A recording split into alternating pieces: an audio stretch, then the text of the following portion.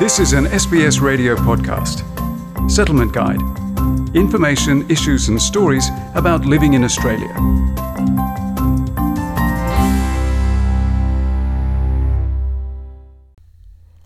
Anyone who has earned an Australian income will need to lodge their tax returns for the income year July 1st to June 30th by October 31st. Here are some ways you can claim tax refunds. Over 13 million Australian citizens and residents will lodge their tax returns this year for the Australian Tax Office to assess their eligibility for a tax refund. Michael Crocker, Australian tax leader for Chartered Accountants Australia and New Zealand, says that people doing odd jobs who are not formally regarded as being employed will be exempt from paying tax. Workers earning less than $18,200 will not be taxed, although they are still obliged to lodge a tax return.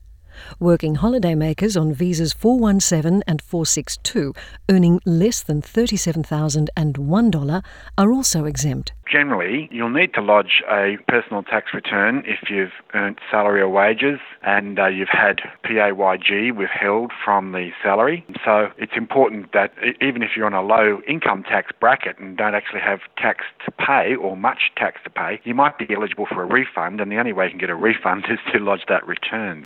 Australia has signed tax treaties with over 40 countries to share financial information on individuals to avoid double taxation and fiscal evasion from those who earn an overseas income whilst living here. It's a golden rule, I think, just to assume that the ATO know a lot more about you than perhaps you think they do. So always be honest about your tax affairs and your income and assets so you don't fall foul of the ATO, because if they have this information and find that you haven't made a full disclosure, then the ATO is empowered to impose penalties and interest for people who do the wrong thing. Nearly half of Australian workers are eligible for the federal government's $1,500 per fortnight JobKeeper payments, which are deemed as taxable income. It's a system where there are winners and some losers. Not everyone is eligible. 1 March was a critical date to be an employee, and in some cases, employers who have dismissed long-standing employees can rehire them and re-engage them.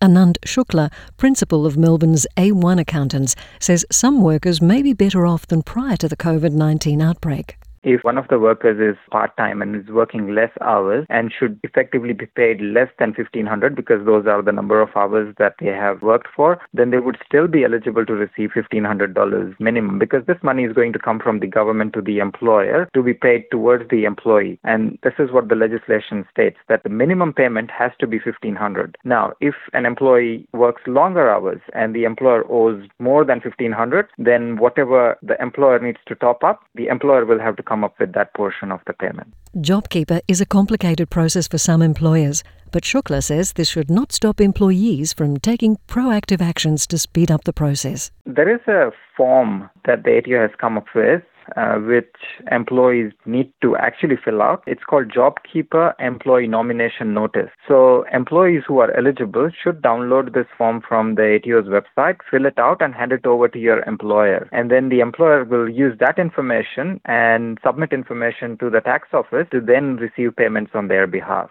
He advises employees notified of their eligibility to hand the forms back to their employer as soon as possible. The time window for this is going to be between 20th of April to the 30th of April. So if there is a delay in submitting this information, there is a possibility that some of them might miss out on these payments. And this is the employer missing out on the payments that the employer has already made to the employee. There will be delays and there could be hiccup getting these payments from the tax office if you don't follow the protocols as they have been laid by the tax office. Shukla says many Uber and food delivery drivers tend to miss out on eligible tax refunds due to poorly kept records. An Uber driver would be eligible to claim fuel, insurance, car registration, repairs and maintenance, any leasing costs, such as if the car is on loan, any cleaning or car wash-related expenses. They use their mobile to provide all these services. They can claim for mobile as well. And then there will be accounting fees, parking, if they provide mint and water to the people they are driving. So all of those expenses, they would be eligible to claim only if they maintained accurate records.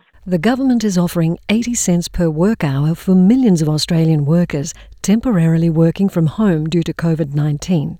Shukla says those who use a larger space to conduct their work from home could claim further deductions provided they have detailed records using the actual cost method. you would have to note down all of these expenses and use the floor area of your house, which is actually used to generate that income, such as a study area or a specific room, to then claim those actual expenses. So it's a bit of a complex process where you will have to have records for every deduction that you are looking to claim. Sole traders working from home are entitled to the same working from home tax entitlements.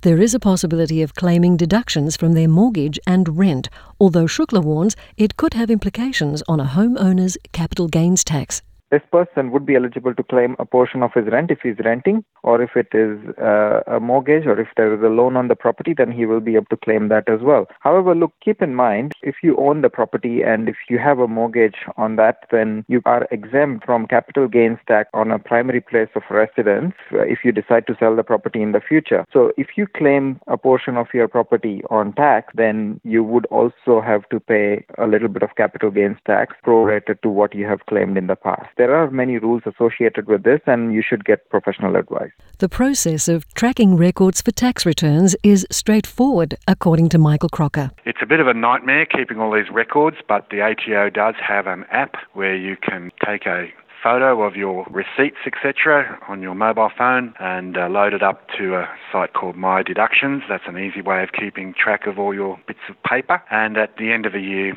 typically a lot of Australians would just check in with a tax agent. The ATO has worked with around 700 culturally and linguistically diverse community organisations to distribute tax information. You can learn about tax information on the ATO Tax Talk webpage in your language, or call ATO for advice on 13 28 61. You may also be eligible for free tax help if you earn less than $60,000.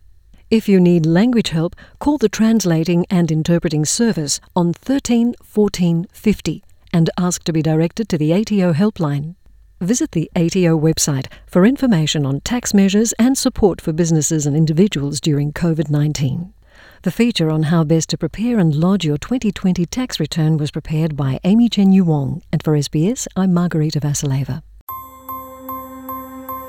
This was an SBS radio podcast. For more Settlement Guide stories, visit sbs.com.au/radio.